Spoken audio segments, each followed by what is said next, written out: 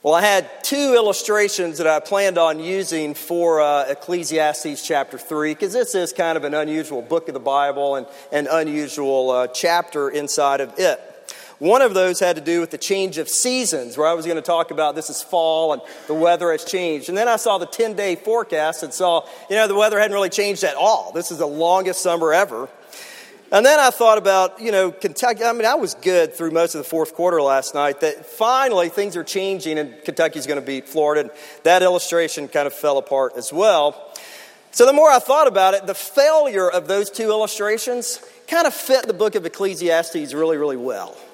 Where what you think is true often is not true, even though it should be true. This is kind of a confusing book. So let me invite you this morning to keep your Bibles open to Ecclesiastes chapter 3. And what we're going to see today is that the reality is, for your life and my life as followers of Jesus Christ, that even though we know Him and even though we trust in Him, oftentimes our lives can be very, very confusing. Can't we all agree that that is indeed true? So if you think about Ecclesiastes, if you're not familiar with this book, this is written by Solomon, who was the king of Israel. His father was David, who was the greatest king of Israel. And this has been recorded in Scripture to help us see the hopelessness that we have in life when we live only by our own insight and our own imagination, and we forget God's rule over our lives. I think the Lord included this book in Scripture for us to deal with the ongoing frustrations that come in life, even though we're followers of Christ. More specifically, Ecclesiastes deals with the confusion that exists for God's people who completely agree that God is personal, that He is loving, that He is good, He has a good plan, and He does good things. All those things that we would say amen to, and yet we live simultaneously in a world where things do not go as they should all the time. Where we live with ongoing injustices. Where we see prayers that feel like we've been praying for decade after decade, and it seems as if the God that we love is not paying attention to us. So Solomon, the author here, writes these words to deal with this reality. And the theme of the book is that life appears to be meaningless or all in vain. That is a vapor, that we're here today and gone tomorrow. And in his own struggle, he pens these words under the inspiration of the Holy Spirit to fight through the darkness to see the truth. So I think this book is for every one of us who completely agree that Jesus rose from the dead and reigns in the heavenly beings, and that He is coming again and He is bringing heaven with Him. And also simultaneously remembering that Genesis chapter 3 really did happen. That the world really does have a curse. And until that curse is fully lifted at Jesus' return, there's strange things in the world that just should not be. There's evil in the world that should not be. And when we live in the tension of both of these, I think we get the book of Ecclesiastes, where we're trying to figure this out. So I suggest that the message of this book is for every one of us this morning who call Christ our Savior and are waiting for His return. So here's my proposition for us this morning. It's this: that if we only view life from a human perspective, we will always be disappointed. But if we can see our faith through the lens of our eternal God, we can have joy even today. So 2 points this morning. Let me highlight this. Answering the question of how do we live in an often confusing world? 2 things. First, accept your lack of control over your life. And then secondly, accept God's daily grace in your life.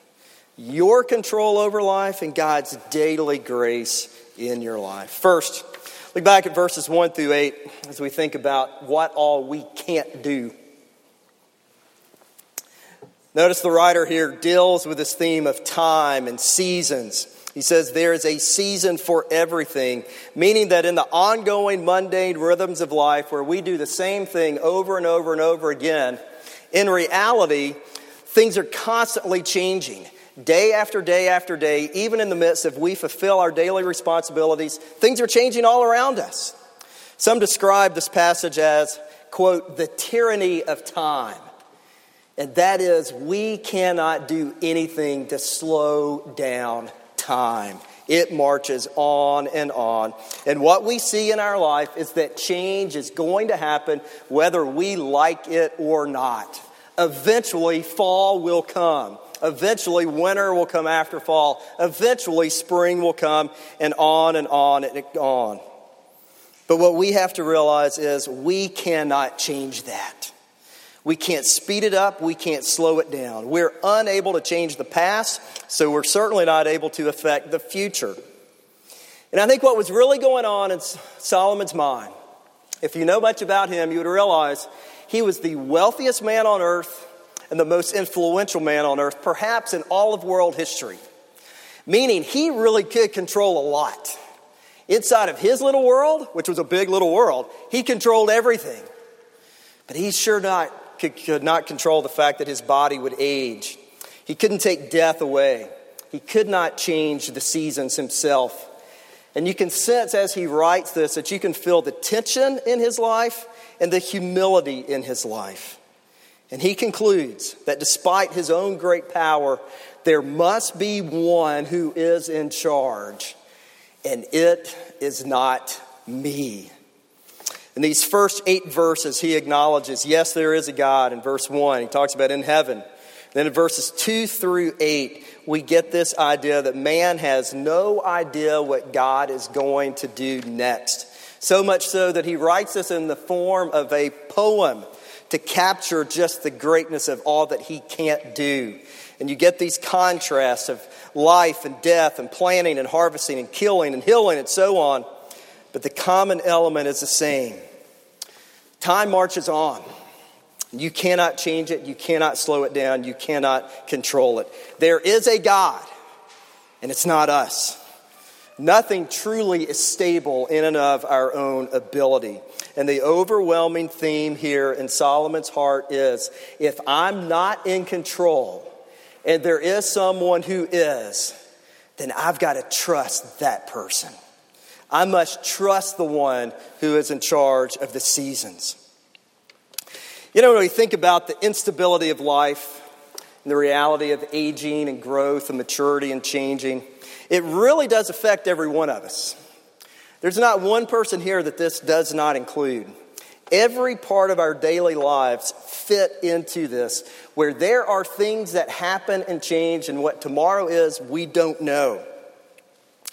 I was working on my sermon Friday morning here at the church office down in the basement. I thought I was going to be alone. It turned out there were a million meetings going on. I wasn't one bit alone. However, my buddy Andy Harden shows up, and I noticed that Andy is limping just a little bit. And I was like, man, are you okay? What's wrong? And he said, quote, I worked out the other day, and I've decided I needed to rest. This is on Friday. He said, I rested on Wednesday, I rested on Thursday, I'm resting today, and then, quote, I'm going to rest on Saturday and on Sunday. So I'm like, Andy, so the new pattern of exercise in our stage of life is 1 day of exercise, 5 days of rest. You know what? I can kind of relate. Like, that seems about right. It didn't used to be that way. We used to be able to exercise more frequently than that. But things change and time marches on. You know, Robert preached this past week at Trinity Christian Academy's chapel service, and it was he talked about 9/11, what happened 18 years ago. And in my mind, that terrorist attack occurred yesterday. Do you know what was crazy? There was only one student in the entire school, including high school, that was born by September 11th, 2001. None of them were even alive except for one kid, Joseph Waters, who was born in August of that year. You see, time cannot stop. We cannot control it. We cannot control what will happen tomorrow. And in these 14 lines of contrast, it reveals that there is a controller of time and things and events, and it's not us. But what's true for you and what's true for me is that inside of our hearts, every one of us want to create a perfect little world that we can control and enjoy. where we define happiness on our terms, and we work for it like crazy, and yet in our inability, we know that we cannot control it. So my encouragement to you this morning, before we get to the good news, is to join in with Solomon and be honest about this reality. You see, he's not hiding his confusion. He's not hiding his frustration. He's putting all of his cards on the table saying, I don't understand. He is sincere in his struggle. He's not hiding behind a false sense of lazy Christianity who's only happy all the time or who's only sad all the time, but rather he's living with the reality that his hope is in a resurrection, and yet there's a fall at the exact same time. He's honest about where he is. And I think without compromise whatsoever, we can say that his confusion was not just based on himself or not just based on his circumstances. His confusion was in some way based on the fact he did not understand God. One theologian said about this verse, or this passage that I like a lot, he said this. He says that in so many ways, Satan is much easier to understand than God is. At least we're not surprised by Satan. He's only evil all the time.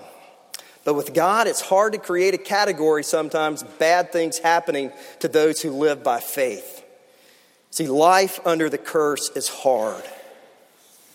Can we not agree? Life can be confusing as a follower of Christ. So I ask you now, what do we do in response to this? If we're going to be honest about this, then I encourage you, part 2, to look at this and to see what all our inabilities are and how we respond accordingly. Look at verses 9 through 10. To accept God's daily grace in our life. Verses 10 through 15 will have some really, really good news and some practical application. But there's one more thing we have to look at. Verse 9. This is Solomon at his worst, when he is fighting this battle of seeing the goodness of God and he just can't handle it anymore. Verse 9, he says, what gain has the worker from his toil? If the book of Ecclesiastes ended there, it would be the most depressing book in all the Bible, and it would not be included in the Bible. Fortunately, it doesn't. But this is Solomon saying, as honestly as he possibly can, I don't understand life. This is the equivalent of him saying, it's third down, let's go ahead and punt right now, because we don't know what we're doing. He is desperate when he says, in all of the toil, what's even left? What gain is there? And there is much indeed. First, what you can do, even today, to appropriate God's grace in your life, look at verse 11. We are called to look at all of life through the lens of all of eternity and not just for today. Verse 11, God says it has put eternity into our hearts. What this means is there is a beautiful picture that God has given to all of his followers, that we know inside of our souls that we exist for more than just our space of time and years on this earth. I don't know how long any of us will be alive, but I know spiritually we will be alive for all of eternity. And inside of our souls, we know that. When we think and we ascertain life underneath the discretion of God's wisdom, we see the ages, not just the days. In our confession of faith, we said that God is eternal. We belong to him, therefore we are eternal. Our lives are designed for so much more than just what we can see in these days. It's not just for today. In verse 14, later, Solomon preached to himself and to us that all that God does, it lasts forever. So that when we truly embrace a view of life centered upon a resurrection from the dead, literally so, and all that comes with it, we can be encouraged today because today fits into a larger picture. You see, God is crafting a more beautiful story than we will ever know because of eternity. We view things typically only for today or this week. And rather, there is a beautiful kaleidoscope that God is making in our lives and in our stories beyond what we have the ability to ascertain. So realize today that the drama and the process of life unfolding may seem maddening. But yet, through the perspective of life that never ends, it actually can be exciting. We have no idea all that God is going to do throughout eternity with us. But know in your hearts this morning, you're not crazy. You long for the fact for Jesus to return, and you do so because God, by His grace, has given you eternity in your heart. Be encouraged today. This afternoon, go back and read through Great is Thy Faithfulness, which we already sang this morning, and recall time and time and time again of His faithfulness in your life. So the first thing you do, you recognize all of life for eternity. But then secondly, notice what we can do to appropriate God's grace. God calls us to enjoy that which you have today. You think about the ages, but you celebrate what you have today. Let me read verses 12 and 13 again. And may this be the theme of our lives even today. He says this, I perceive that there is nothing better for them than to be joyful and to do good as long as they live. Also that everyone should eat and drink and take pleasure in all of his toil. That is God's gift to man. Let this be the theme of your heart today. This is where God's people are different from the rest of the world. You see, for those who are not followers of Christ, your only hope is to cope with your reality. But if you know Christ and your hope is based on Him for all of eternity, then you do far more than cope. You actually experience joy today right in the midst of whatever is going on. As long as they live, says Solomon, realizing that our lives will not be fully satisfied until Jesus returns. So until then, here's what you do. And this is your assignment today. You take an inventory of the good gifts that God has given to you. Every single thing. You count your blessings. You name them literally one by one. And you recognize that every single thing that you have in this life came to you by the good providential hand of your Father. You recognize the health that you do have today. You recognize the friends and the family that you do have. You recognize the church that you do have, the Bible study that you do have, the parish group that you do have, the promises, the future, the callings, all that you do have today. They're yours. The school, your level of intelligence, your employment, your money, your dreams, your laughter. Don't focus on what you don't have today. You see what you do have. And you recognize the God who took away your sins is the God who gave you every single one of those. Be it easy or be it hard. Be it simple or be it complex. Be it little or be it lots. It all came from your Savior. What you have is given to you by the grace of the Lord Jesus Christ. So how do you apply this today? I really think I'm being faithful to the text when I say this. I think your application today is that after lunch, maybe after parish group tonight or after dinner, you get some people together, you have ice cream, you enjoy it, you laugh, you think about the sweetness of Christ, and then you go back and eat more ice cream. That's really it. You know, we're dealing with the reality of resurrection in the fall. We're not counting calories. We're giving ourselves to the Lord has been good to us. Celebrate His kindness. Celebrate His goodness.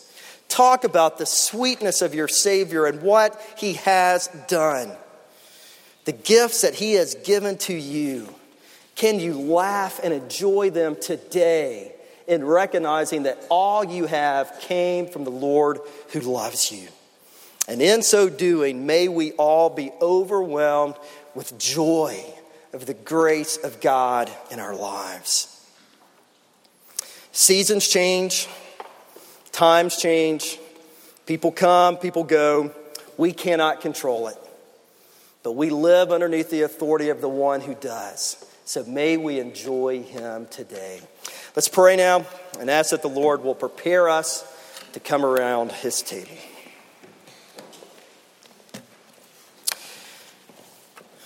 Oh, Father, as we dwell upon these things, we do celebrate in your goodness to us.